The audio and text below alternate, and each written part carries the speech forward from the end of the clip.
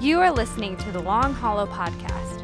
For more information on Long Hollow or to watch a video version of this podcast, visit www.longhollow.com. Man, I told the staff a little while ago, I had this whole cutesy way of introing this whole sermon because in student ministry you have to get them, you got to catch them in the beginning or you lose them, right? So I had this whole story and illustration I was going to be using, and I'm sorry you don't get that, by the way. I just felt the Lord telling me, you know what? You don't need that. Just tell them you're thankful. And so Long Hollow, on behalf of our student team and the students at Long Hollow, I want to say thank you. I want to say thank you for your prayers. I mean, many of you grabbed a prayer bracelet a couple weeks ago and you wore that on your arm, and you prayerfully just every single day went to battle for that student on your arm. And I want to say thank you for that. Some of you gave financially, and we were able to, as TJ said, we were able to experience what we experienced at camp, but not just at camp, it's all year long because you faithfully give and you allow us to invest in the next generation. So thank you for that. Parents, God bless you. Thank you so much for entrusting us with your child. And thank you so much for giving us the opportunity to invest in your student and to partner with you. And for everybody else, man, thank you so much, Long Hollow, for allowing us to do what we do. We love it, and our team has a lot of fun. And that, what you experienced a while ago in the videos is just a snippet of what we experience and what God's doing in our life of our student ministry. So thank you. Lots of gratitude for our team. Thank you so much for everything that y'all do. And don't stop praying. One of the things that we pray every single year when we go to camp, and nothing was different this year, was, God, would you just allow it to continue, right? Because we don't say camp is the number one thing that we want to experience all year, because if we do that, then there's 2 weeks that trump all other 50 weeks of the year, and it's this 1 week is what you're worried about. The 1 week makes all the difference. No, we know that every week matters, but there is something significant to camp. And so every year we know that when students get there, they're away from the distractions, they're away from the normacy of life, they're away from just the routines, and they're able to lean in and encounter Jesus in a very unique way. And so because of that, we know when they come back down the mountain that they're going right back into the everyday life. They're going right back into families that don't necessarily support them in their faith. They're walking back into the friend groups, and the list goes on and on. And so our prayer every year is that, God, would you allow them to take it down the mountain? And so when I was thinking about when Pastor called me yesterday and he asked me to speak, I'm going, what do I talk about? How do I do this, And so I was thinking, what a more fitting message than to challenge everybody. Don't make it about camp, just make it about us all living a life that follows Jesus. And so today we're going to look at Daniel chapter 3, and God's already answered the prayer for us. And I was getting conversation and text messages from different people, and they're like, TIOTM. I'm like, what is TIOTM? I'm getting these text messages in all caps. TIOTM, TIOTM. I'm like, I looked as weird as y'all look. You're like, what are you talking about? I'm like, what is TIOTM? They're like, oh my gosh, you know what TIOTM is? I'm like, I don't know what TIOTM is. And they were like, the kid's writing on their arm. I'm like, will you just tell me what it means? I'm just getting frustrated. And so students are writing this on their arm, TIOTM. And just to encourage you guys to join us in praying, God's already answered that, because TIOTM actually means take it off the mountain. And so today, we're going to take it off the mountain, and we're all going to have church together this morning. Amen? And so if you would, join me in Daniel chapter 3. And what we're going to see in Daniel chapter 3 are three incredible young men who love God, the one true God, and they are faithful to do so. And we're going to see a few things as a result of their life. And the three things I want to give you right out the gate are this. If you're taking notes, please write this down, is this. The first thing we're going to see is they had a faith that defied culture. It opposed what culture was doing. It opposed the normalcy of culture. The second thing we're going to see in second is they had a faith that was steadfast. So they had a faith that defied culture, but they had a faith that was steadfast. And the result of these two things, Long Hollow, is because of these two things, they had a faith that caused a lost world to take notice. And today, I hope that we're encouraged as we look at three amazing young men, Shadrach, Meshach, and Abednego, or as I like to call them, the three amigos. Just you just do whatever you want to. I write stuff like that down so I can remember what I'm reading, amen? So here's what we got. Well, let me summarize Daniel chapter 3, and then we're going to dive into it. But here's what's happening. In Daniel chapter 3, you've got the Babylonians coming into Israel, and they're capturing and taking back young people or people as slaves, or bringing them back, and they're basically brainwashing them, and they're trying to take full control of the entire world, primarily because their leader, King Nebuchadnezzar, if you've studied him in history, one of the most terrifying kings in the history books. This guy was on a power trip, if you will. He was sadistic. He was everything but a good leader. I like to call them a boss and not a leader. He's not somebody you really want to follow. And one of the things he did, he tried to brainwash people, especially the Israelites, because he wanted to remove the mindset that they followed the one true God, because he viewed himself as a little g God. He viewed himself as somebody to be worshiped. And so in this story, Shadrach, Meshach, and Abednego, a fun fact, their names weren't that in the beginning. Shadrach, Meshach, and Abednego, their names actually point people to the one true God. Shadrach's real name is this. It's Hananiah. Now, Hananiah means that Yahweh is gracious. Meshach's real name is Mishael, which means who is like Yahweh. And Abednego, his real name was Azariah, which means Yahweh has help. So even in their naming, they would point them to the one true God. And Nebuchadnezzar did not like that. And so he changed their names. Now in this scene, where we're at is Nebuchadnezzar was so powerful that he wanted to create this national outbreak of bowing down and worshiping the God in which he wanted them to worship. And so what he did was he built this 90-foot golden statue, and he had this whole plan and this demand of when he was going to unveil this golden statue. And so thousands and thousands of people gathered for this day. And what he said was, you're going to hear a series of different instruments, and the music is going to play. And in essence, when the music plays, everybody must hit the deck and bow down. Now, not a big deal. You can choose not to do that. If you don't do it, you're going to be burned to death. All right, not a big deal, but I would choose to do that if you do. So this is the scene. All right, so here we are. Shadrach, Meshach, and Abednego are here. They're in Babylon. The statue is ready. Thousands of people are there. It's unveiled, and then all of a sudden, everybody hits the deck, and then these three boys are still standing. So you can imagine, in a room this size, if I was to ask three of you to stand up, it'd be very, very noticeable, right? They did anything but blend into the culture around them. And it's interesting because lots of people were captured from Israel. It's interesting to note this. They weren't the only three that worshiped the one true God, right? They couldn't have been. So in this scene, everybody hits the deck, and I can only imagine, Shane was talking about this earlier, he goes, just act like you're tying your shoe, bro, you're good. Just act like, do whatever you gotta do. Blend in. You can actually pray to your God. Nobody will ever know. But they chose to stand up because they wanted to have a faith that defied culture. They were not okay with simply blending in, even when those around them who believed the same thing said, it's okay, just choose to do so. But let me tell you something today, Long Hollow, is we cannot have a faith that blends in. Because what we don't realize is when we choose to blend in, it's impossible to stand out.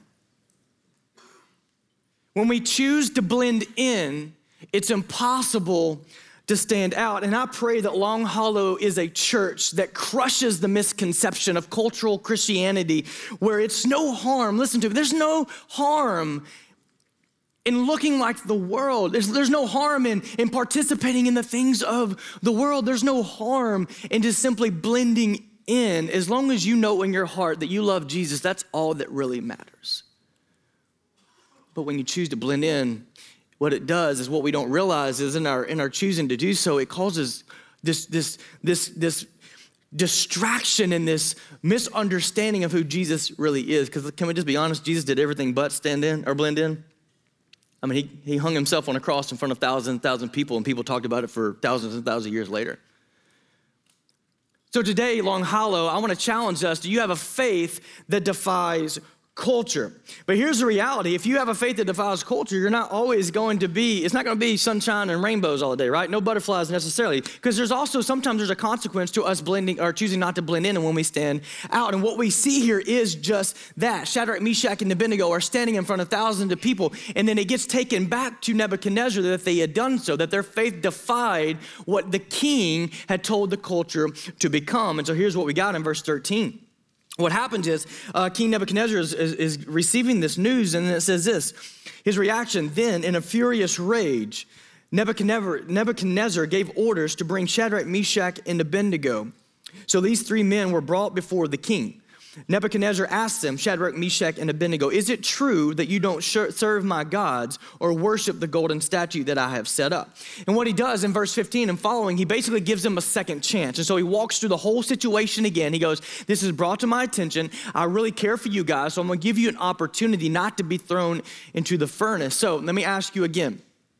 When the music plays, are you going to bow down? And in that moment, they had a very difficult choice to make, right? You can imagine.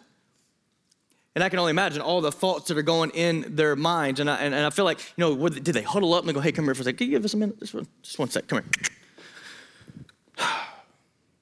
Y'all feel that? I can feel it. It's like literally right there. That furnace is hot. I don't know. Are they getting together going, all right, let's just weigh this out. One of them's like, oh, I don't know. The other's like, yeah, I don't know what they're doing. But I don't think that's what happened. You see, because their faith defied culture. And I feel like when Nebuchadnezzar said this, their response was simply this. Look at verse 16. Shadrach, Meshach, and Abednego replied to the king, Nebuchadnezzar, we don't need to give you an answer to the question that you've given us. If the God that we serve exists, then he can rescue us from the furnace of blazing fire. And he can rescue us from the power of you, the king. Then verse 18, I love this. Would y'all underline this or circle that? It's okay to do that in your Bibles, by the way. I grew up, I was like, I don't know if I should do that. I might get in trouble. Underline verse 18, but even if he does not rescue us. Some call this verse but even if he doesn't faith. Maybe you've heard that terminology. But even if he does not rescue us, we want you as a king to know that we will not serve your gods or worship the golden statue that you set up. Let me remind you guys, when you stand for God, a lost world will take notice. Now, I don't believe that the three boys are sitting there and they're all like, I don't think I want to do that. And you're a horrible king. I don't think they do that. I think that this is also a really good lesson for the young people in the room, that when you have an opportunity to stand up for your faith, or all of us, we don't have to get defensive. We don't have to put the boxing gloves on. We can be respectful in our response. Because also when you choose to jump in and put the boxing gloves on, you are also choosing to blend in and react as if you're somebody that's like everybody else. So do you have a faith that defies culture? They definitely had a faith that defied culture, and I believe they did this because of our second point. Do you have a faith that is steadfast? Do you have a faith that is steadfast? Now, steadfast just simply means this. It just means unwavering. It means you have an unwavering faith. And in this moment, their response, oh, Nebuchadnezzar, our God can save us. Our God will save us, but even if he doesn't. One of the most powerful verses in all of Scripture, in my opinion, because I need to hear this, and maybe you need to hear this morning. This statement shows that their faith was steadfast because they didn't weigh the consequences of whether or not they should stand up or whether or not they should say, no, we're not going to do that. They simply just did it. But how often in my life I have an opportunity just to have a simple step of obedience when the Lord's prompted me to share my faith with somebody or to just do a simple act of kindness in the name of Jesus. I sit there and I weigh the consequences. Anybody with me? Man, super convicting when I read this, because it's like, wait, you're too busy to have a conversation with somebody that just simply wants to see that they're known. You recognize that they even exist. That's too uncomfortable for you to roll your window down and I'm like, golly, that's what I'm reading when I'm reading this. I'm like, Will, how often have you chosen to do this, the complete opposite of this? And it's super convicting. I don't know how that lands with you this morning. I'm not trying to be the Holy Spirit, but I want to ask, as believers, are we living differently? Do we have a faith that is steadfast? Super. But even if he does not rescue us, their faith was unwavering. And let me just be honest.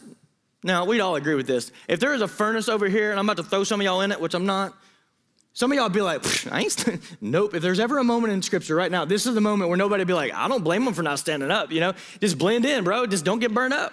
Like, none of us would probably read this and go, man, what a horrible human being that they chose to not get burned to death. But they chose not to. But here's the reality. As a believer, okay, I'm going to say this, not as a pastor, but as a believer, as a follower of Jesus, in my lifetime, I have seen believers, those who call on the name of Jesus, say that he is their king, that has saved them, waver for far less than being burned to death. And again, I'm not trying to, this is convicting for myself. You see, in my lifetime, I've seen people waver I've seen adults waver just to get that promotion. Like I'm gonna set my testimony aside. I'm gonna change who I know that I am simply to get a promotion in the business. I'm gonna set my family aside as my number one ministry to pursue a career in a business. And can I be honest? I'm guilty of that myself. One of the most difficult conversations I've had in a very long time is the fact that my wife felt that I ministered to more people than my own family. That's a very sobering statement, but here's what I did. I chose to blend into the norm, just go be everything to everybody else except them. So I've wavered from my faith because of these things. Maybe you've wavered or you know somebody that's wavered from their faith simply for a drink. The thing I'm so thankful that my dad looked at me and my brother when we were younger and he said, I could drink this drink and do whatever and be in control, but I have no control over what you're going to do. I'm not gonna waver my conviction for me to have a moment of pleasure once every Friday night. I've seen people waver from their faith for a drink. I've seen people waver from their faith for a one-night stand on a business trip. I've seen people waver from their faith because they simply don't wanna be alone on a Friday night, and that's predominantly with my students in the room. And I love this thing that I heard a long time ago is it's better to have a jar full of tears than a life full of scars. We can't waver from the things that we know are true, but if I could get a little bit deeper, sometimes we waver for things that are way bigger than this, right? I remember when my grandfather got diagnosed with cancer, the rock of my family was an incredible man of God. It was hard to have a steadfast faith when I was questioning every single moment I woke up, God, why would you allow this to happen? And maybe that's you today, but because of a diagnosis or something that, a loss of a family member, you're in that tension of wavering from your faith and you wanna walk away from Jesus because of this thing, or maybe because you're begging God for a spouse, or you're begging God to save a family member or a child. Or maybe it's just the prayers that you've been lifting up that just never seem to get answered. But what I love about Shadrach, Meshach, and Abednego is they stood in front of the king, and they did not waver. They had a steadfast faith, and what they actually show us is this. If we flip the script by following their example, what if we all lived a life like this? What if we all lived a life and instead of going, I'm just gonna give in, we said, no, God, I'm begging you to save my son. I'm begging you to save my daughter, but even if you don't. God, I don't understand this diagnosis. I don't understand why you allowed this to happen, but even if you don't. God, I know that my marriage isn't great right now and it's a lot easier to do this. I need you to step in, but God, even if you don't, I'm not gonna stop loving my wife. But even if he doesn't, somebody needs to hear that today. Some of you need to hear that in your anxiety and your depression and all of these things that seem to cloud your mind, it's easy to run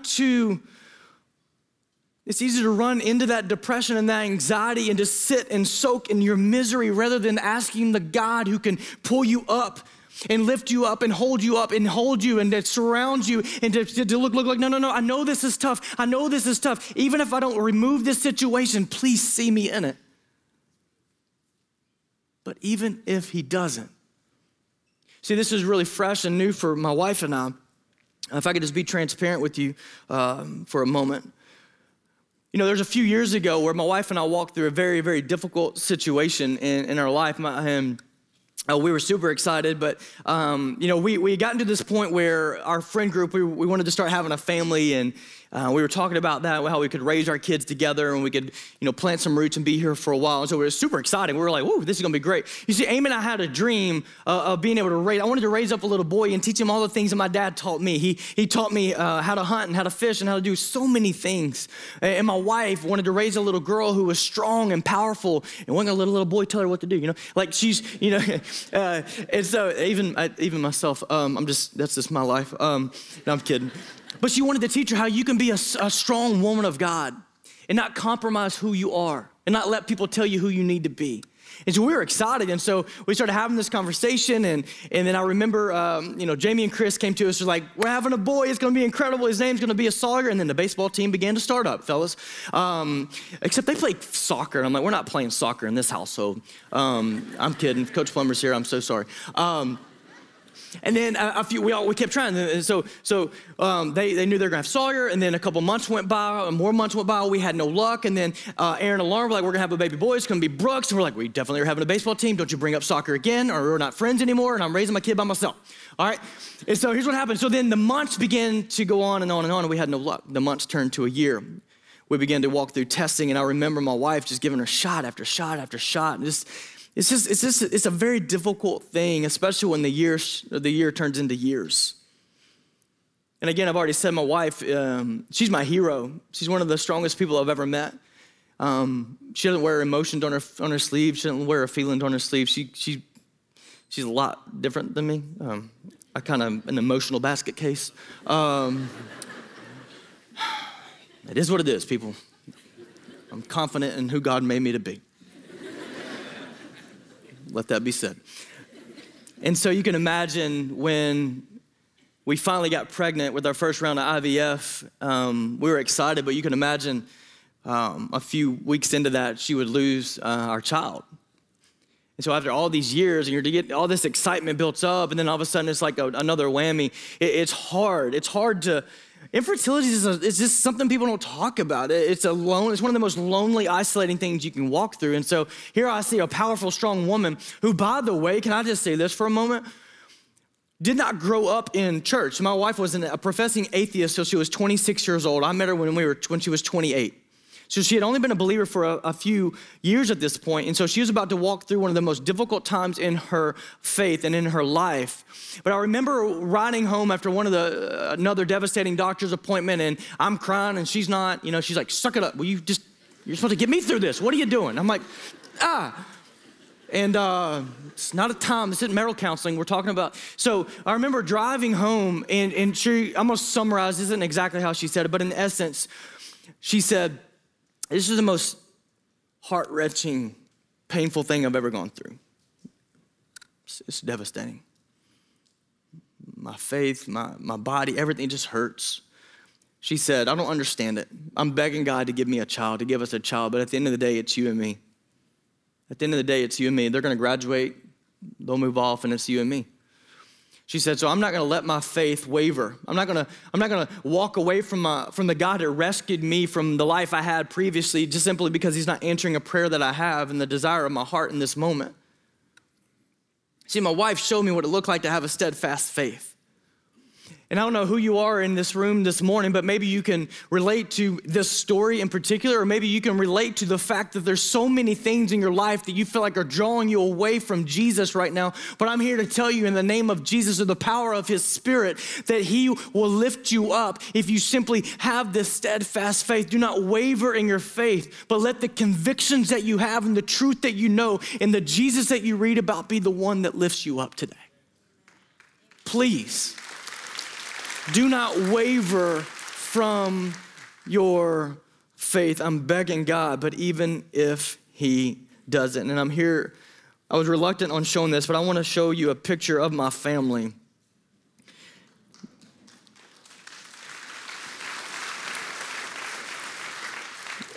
And I want to be respectful because I remember when things like this happened, how we felt in the moment.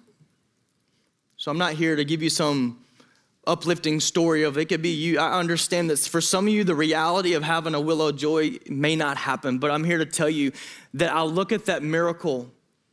I'll look at that miracle and I see the hand of God, and I've seen what he did in my marriage. And I'm thankful that he answered the prayer of giving us a child.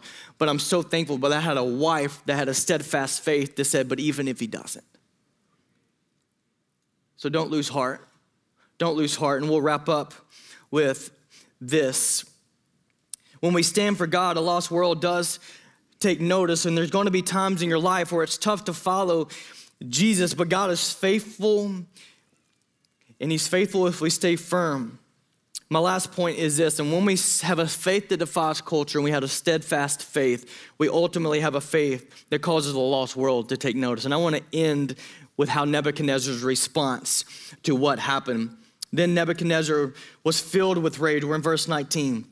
And the expression on his face changed toward Shadrach, Meshach, and Abednego. He threw them in the fire anyway. So they stood for Jesus. They had a steadfast faith, but they got thrown into the fire anyway. And a lot of us are asking the question, God, why would you allow that to happen? I thought this was going to be a miracle story. This is the first time I heard this story, that Jesus is going to step in and he's going to rescue him. He's going to save them from the furnace. Why would you allow them to be burned to death? Because they stood for you. But here we are, Nebuchadnezzar throws him in the fire, and we have to sit here and we have to ask the question, why would God allow them to do this? Can I just say it's probably because God has a bigger plan than what you and I think the plan should be? He didn't prevent them from the fire, and here's the reason why. Verse 24, then King Nebuchadnezzar jumped up in alarm, and he said to his advisors, wait, didn't we throw 3 men into the fire? Like he's like, what is going on? Didn't we throw 3 men into the fire? They're like, yeah, of course, Your Majesty. What are you talking about? He goes, look, I see 4 men, not tied up, walking around in the fire, unharmed, and the 4th, listen to me, looks like the sons of the God. Long Hollow, let me hear you. I want you to hear me say this. Sometimes you and I have to face the furnace so that a lost world can see, listen to me, that Jesus is willing to step in the fire with us. You see, Jesus is in the fire right now. He's looking at 3 men who stood up and they defied culture, and they stood up against the king, the most powerful king known to man in this time, and their faith brought Jesus into their situation. They brought Jesus into their anxiety, into their depression, into their waywardness, into their questioning, into their doubt. And Jesus said, I'm not going to remove you from it because the world will hear about it one day. The world needs to hear in 2022 on July 3rd that I'm willing to step into the fire in which you are living in right now in this moment. So don't waver, don't lose heart. Grab a hold of me and let's do this thing together. Because it may not just be for your faith, it may be for somebody else's. And can I tell you, as a result of my wife's testimony, as she handled this, and a lot of her coworkers or family members asked a lot of questions about her faith because how she lived through it. Long Hollow, Nebuchadnezzar was freaking out when this happened. He brought them out, and his whole attitude changes. His response here at the end is praise the God of Shadrach, Meshach, and Abednego. But in the beginning, he was saying, who is the God that can rescue you? You remember that? Now he's giving praise to that same God, for there is no other God, he says. For there is no other God who is able to deliver like this. I've never seen anything like this. That statue out there has no power like this. Long Hollow, I want to end with this. All of this is crazy to think about. Young students, kids, whoever, young people, everybody. All of this because 3 teenage boys, think about this, decided to stand up. You know, you can very easily read this as it's a noble story. It's a story of one laying its own life down to die for the sake of the gospel to be advanced so that thousands of people could hear about the name of Jesus one day. And I used to think, how amazing would it be that if all the believers would link arms together and they'd all sacrifice their life as martyrs for the sake of the gospel. I used to think, man, that'd be an incredible moment. I think that still is necessary. But can I just be honest with you? My attitude changed last week when we were at camp. Our camp pastor, Drew Worsham, he made this statement. I want to share it with you because it wrecked me, and I want to read this to you. He said, it's easy to say that you're willing to die for Jesus. He said, but I think it's a lot more difficult to say that you're willing to live a life for Jesus. And maybe you're in here today and your whole faith is based upon a destination of one day, hopefully so, I hope I was good. But isn't it interesting that when Jesus was crucified, went into the grave and he rose himself from the dead, that he didn't just all of a sudden go and everybody went up with him? Isn't it interesting? You ever thought about this? Why did Jesus choose to die on a cross to offer salvation for the world, but yet leave everybody that loved him and believed him and he died for here? It's not so that you would one day die for him, it's so that we would live for him today. So that we could show a culture what it looks like to stand for Jesus, not just when we want to put our boxing gloves on, but even when we're on our knees begging and weeping hysterically in the pain and the anxieties that we find ourselves in. So in my closing this morning, I'm not going to ask each of you to die for Jesus. You're welcome. I'm simply asking that you would begin living for him. And I believe, Long Hollow, that if we begin to live a life for Jesus in this way, that a lost world will eventually take notice. So if you would do me a favor, if you'd bow your heads and close your eyes for me, because that's what we do in the Baptist church. But the reason we do this, in all seriousness, is we want you to reflect. We don't want you to listen and soak and then leave here not thinking about how does this actually apply to my life. And so the invitation is very, very simple this morning. The first one is this, is you can't live for someone that you simply do not know. You can't. You can't live a life for Jesus if Jesus isn't a part of your life. And so for some of you, you're going, I don't have a faith that defies culture. I don't have a faith that is steadfast. And I surely don't have a faith that draws people to Jesus for salvation. And I think the reality for you in this moment is you realize it's because you don't have a personal saving relationship with Jesus this morning. And so right now, I just want to give you that opportunity. It'd be horrible for me to share this with you, but not give you an opportunity to respond. I'll just be very, very simple. I'm not going to ask you to stand or do anything. All I'm going to simply do is if you're in here this morning, you're going, Will, I know that I don't have a relationship with Jesus, but I want one. Would you just simply raise your hand for me? Again, I'm not going to ask you to stand. I want to have a relationship with Jesus. I want to talk with somebody about what salvation looks like. Here in a moment when the band sings, we're all going to stand together. You won't be singled out, but when we stand, all you have to do is slip out of your seat and make your way to the right over by the baptistries in our next steps area. The second thing I want to talk to you about is this, is you can't live for someone that you're at odds with. You see, I think some of us really struggle with living a life of faith because we're constantly at odds with God. Scripture says that if there's sin in your life, that sin separates you from Jesus and it separates you from the Father. Therefore, we have to go to the Father in repentance and ask Jesus to forgive us of our sins. We confess the things that draw us away from the Lord. And maybe today you're going, I don't understand why I'm not being used for God, or why my faith is just a routine. It's not something that I actually live. And maybe today you just simply need repentance.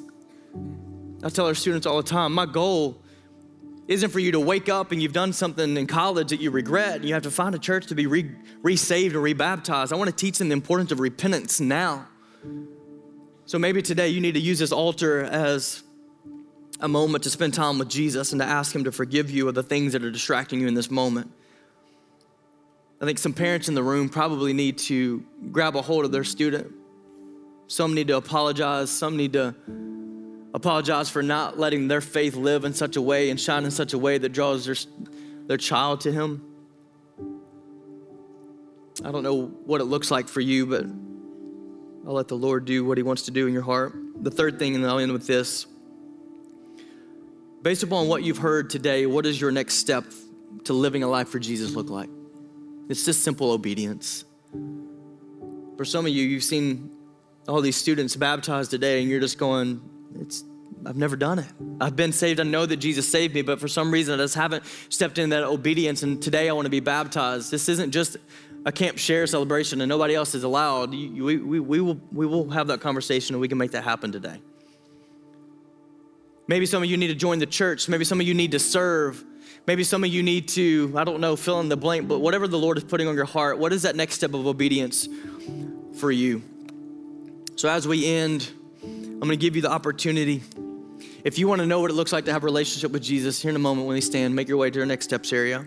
You move how God leads you. Lord Jesus, we thank you.